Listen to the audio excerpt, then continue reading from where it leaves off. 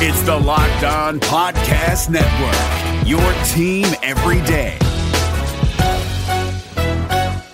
Hey guys, Gronk here, calling a 30-second hair huddle. When it comes to tackling hair loss, Hims has you covered. From clinically proven regrowth treatments to thickening, shampoo, and conditioner. Just go to 4hims.com for a free consultation. Then a licensed medical provider can help you with your game plan. If prescribed, Hims ships directly to your door. Get your hair back in the game with Hims. Try today and get a 90-day money-back guarantee at 4hims.com. Just go to 4hims.com/NFL. That's 4hims.com/NFL. Restrictions apply. See website for full details and important safety information. Heard the call to build your small business? Make it happen with a .net domain name, the place for dreamers for 30 years and counting. Visit keepdreamingup.net for tips and advice, whether you're just getting started or looking to grow. That's keepdreamingup.net. You are Locked On Packers, your daily podcast on the Green Bay Packers, part of the Locked On Podcast Network, your team every day. And you are Locked On Packers. Hello, this is Bill Huber, the publisher of PackerReport.com, part of the Scout.com network, which brings you some of the best NFL and college football coverage as you can find anywhere. And I'm talking to you following the Green Bay Packers 42-24 loss to the Washington Redskins on Sunday night, which has effectively ended the season.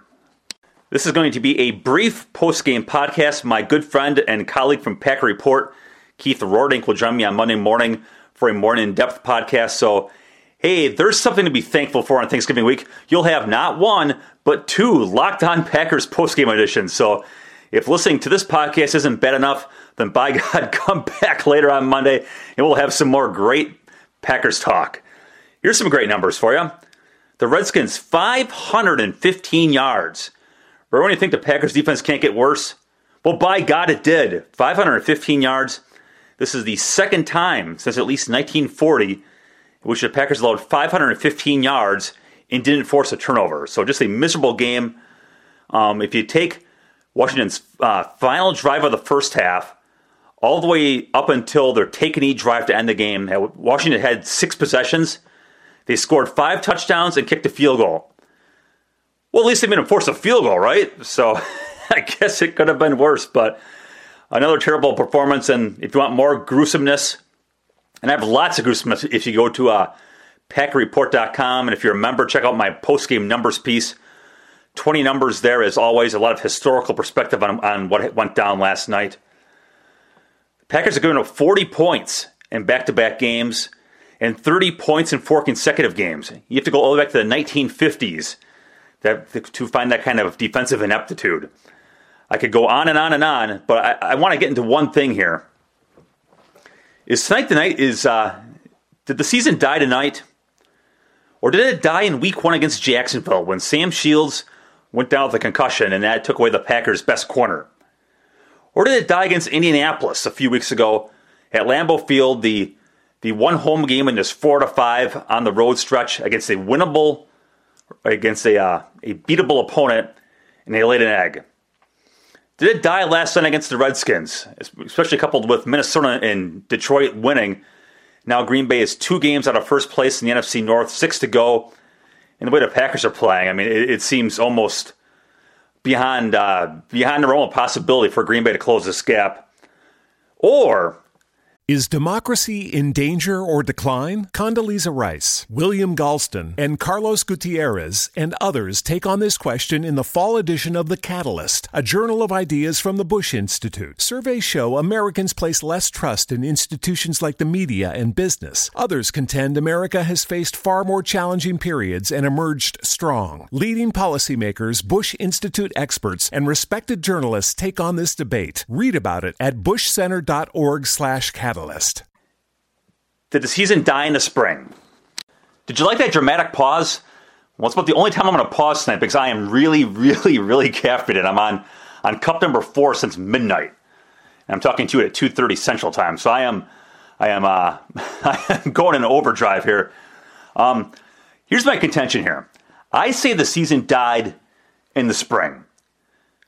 Go back to free agency. Green Bay let go of Casey Hayward, and I know a lot of you people out there were not Casey Hayward fans. I know Bob McGinn from the Journal-Sentinel was highly critical of Casey a number of times, calling him a step slow because of injuries and all that.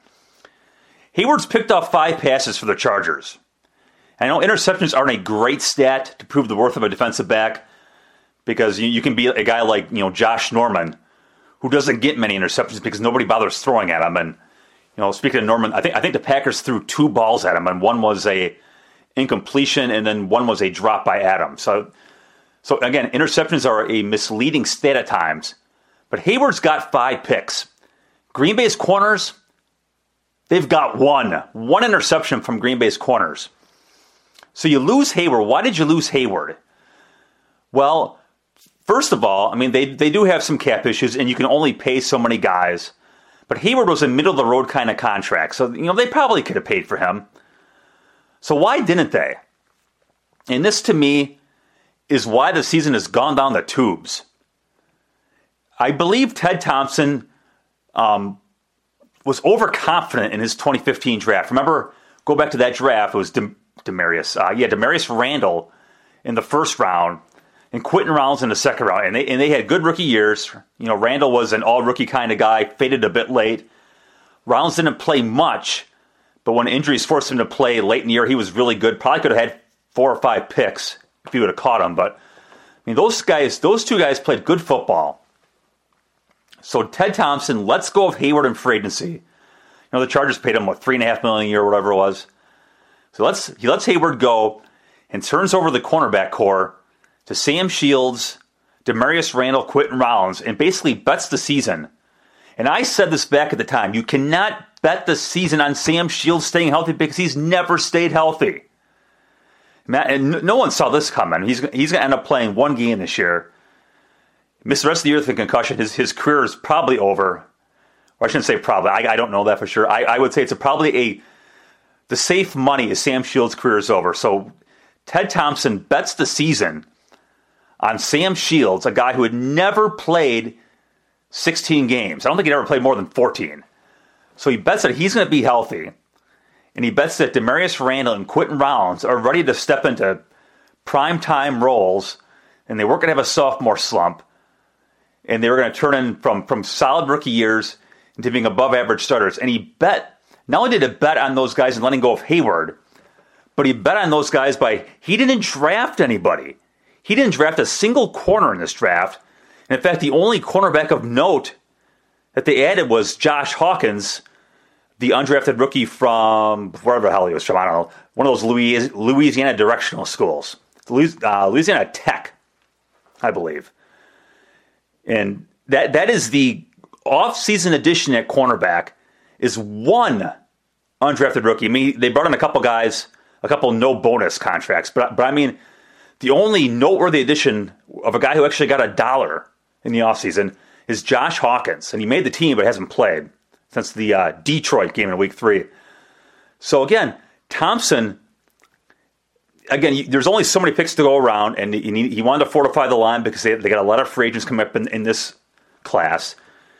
He wanted to fortify outside linebackers, so he got Kyler Fackrell because Nick Perry's a free agent, Julius Peppers is a free agent, Jaron Elliott will be a restricted free agent. I feel like I'm missing one, but Dayton Jones. So there's a lot of linebackers. So there's Kyler Fackrell in the 3rd round. The offensive lineman Jason Spriggs in the 2nd round. B.J. Raji retires, so you draft Kenny Clark, the D tackle, in the 1st round. So I totally get these picks. And Blake Martinez in the 4th round. You needed an inside linebacker, you got one.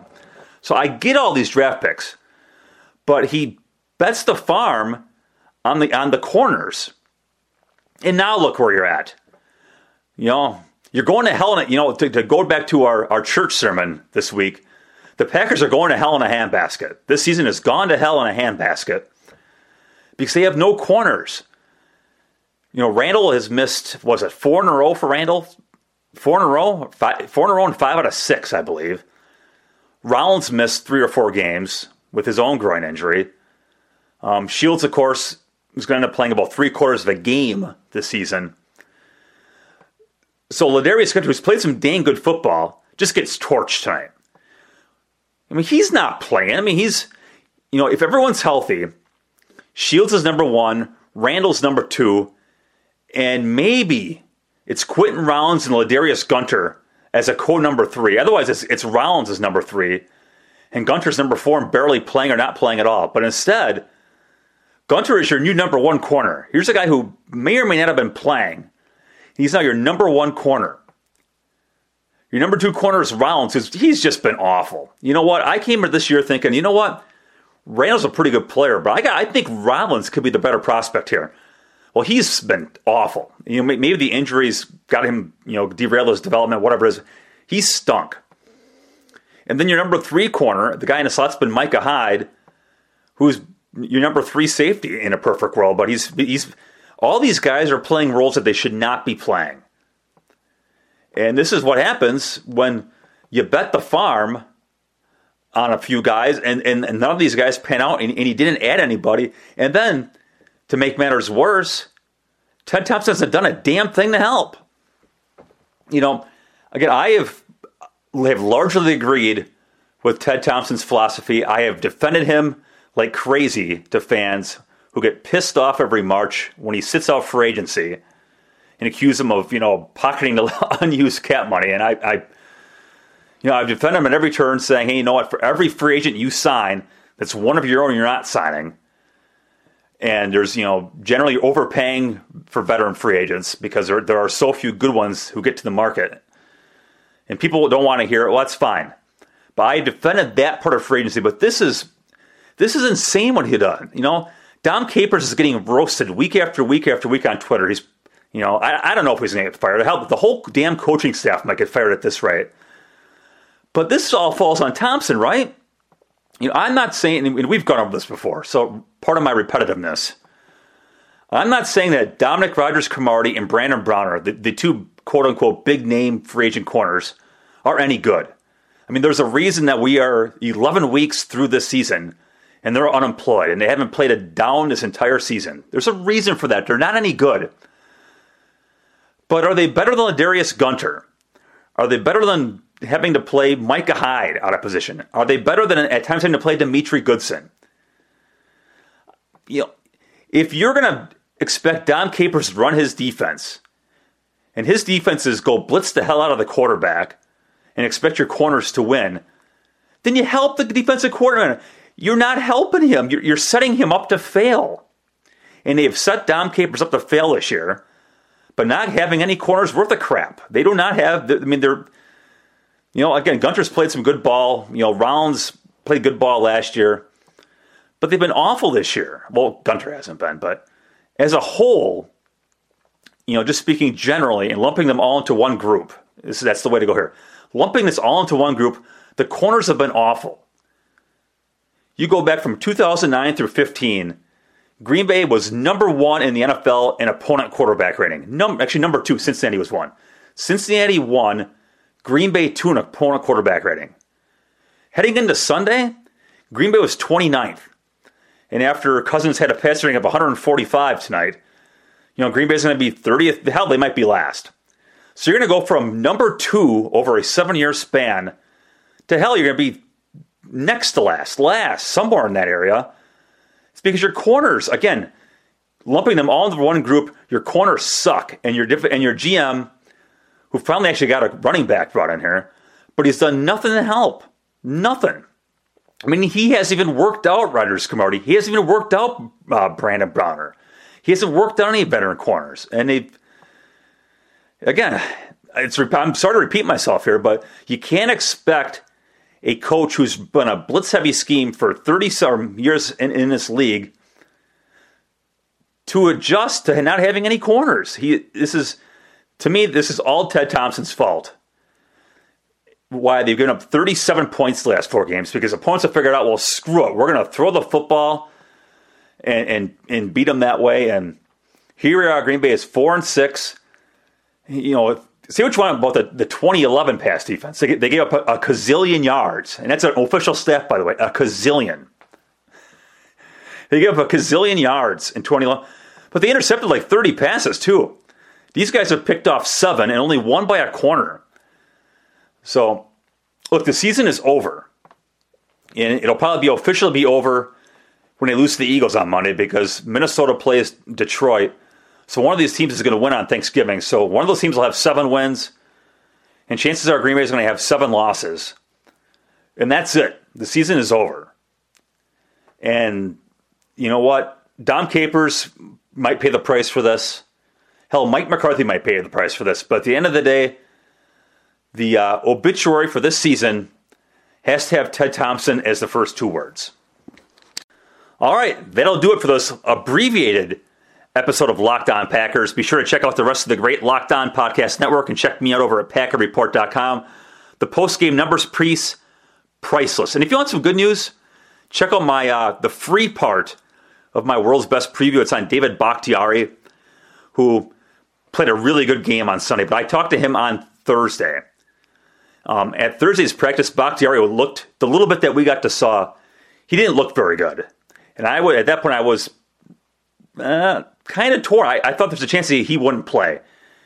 And I asked him, why are you doing this? I mean, and this is kind of an appreciation piece, but, TJ Langston and other guys, guys across the league do this. But, he's out there limping around. Nobody would think badly of him if he took a week off to heal, or at least took the week off of practice to heal. But he practiced, he played well. His insight on why he does it, I think was really, really cool. And again, it's a free story over at PackerReport.com. So if you're looking for some upbeat Packers stuff, check that out. And if you want down-the-dump stuff, check out my most post-game numbers piece. And there's a whole bunch of videos posted that are courtesy of the NFL. So once again, thank you as always for listening. And I will talk to you with Keith Roerdink later today. Is democracy in danger or decline? Condoleezza Rice, William Galston, and Carlos Gutierrez and others take on this question in the fall edition of The Catalyst, a journal of ideas from the Bush Institute. Surveys show Americans place less trust in institutions like the media and business. Others contend America has faced far more challenging periods and emerged strong. Leading policymakers, Bush Institute experts, and respected journalists take on this debate. Read about it at bushcenter.org/catalyst.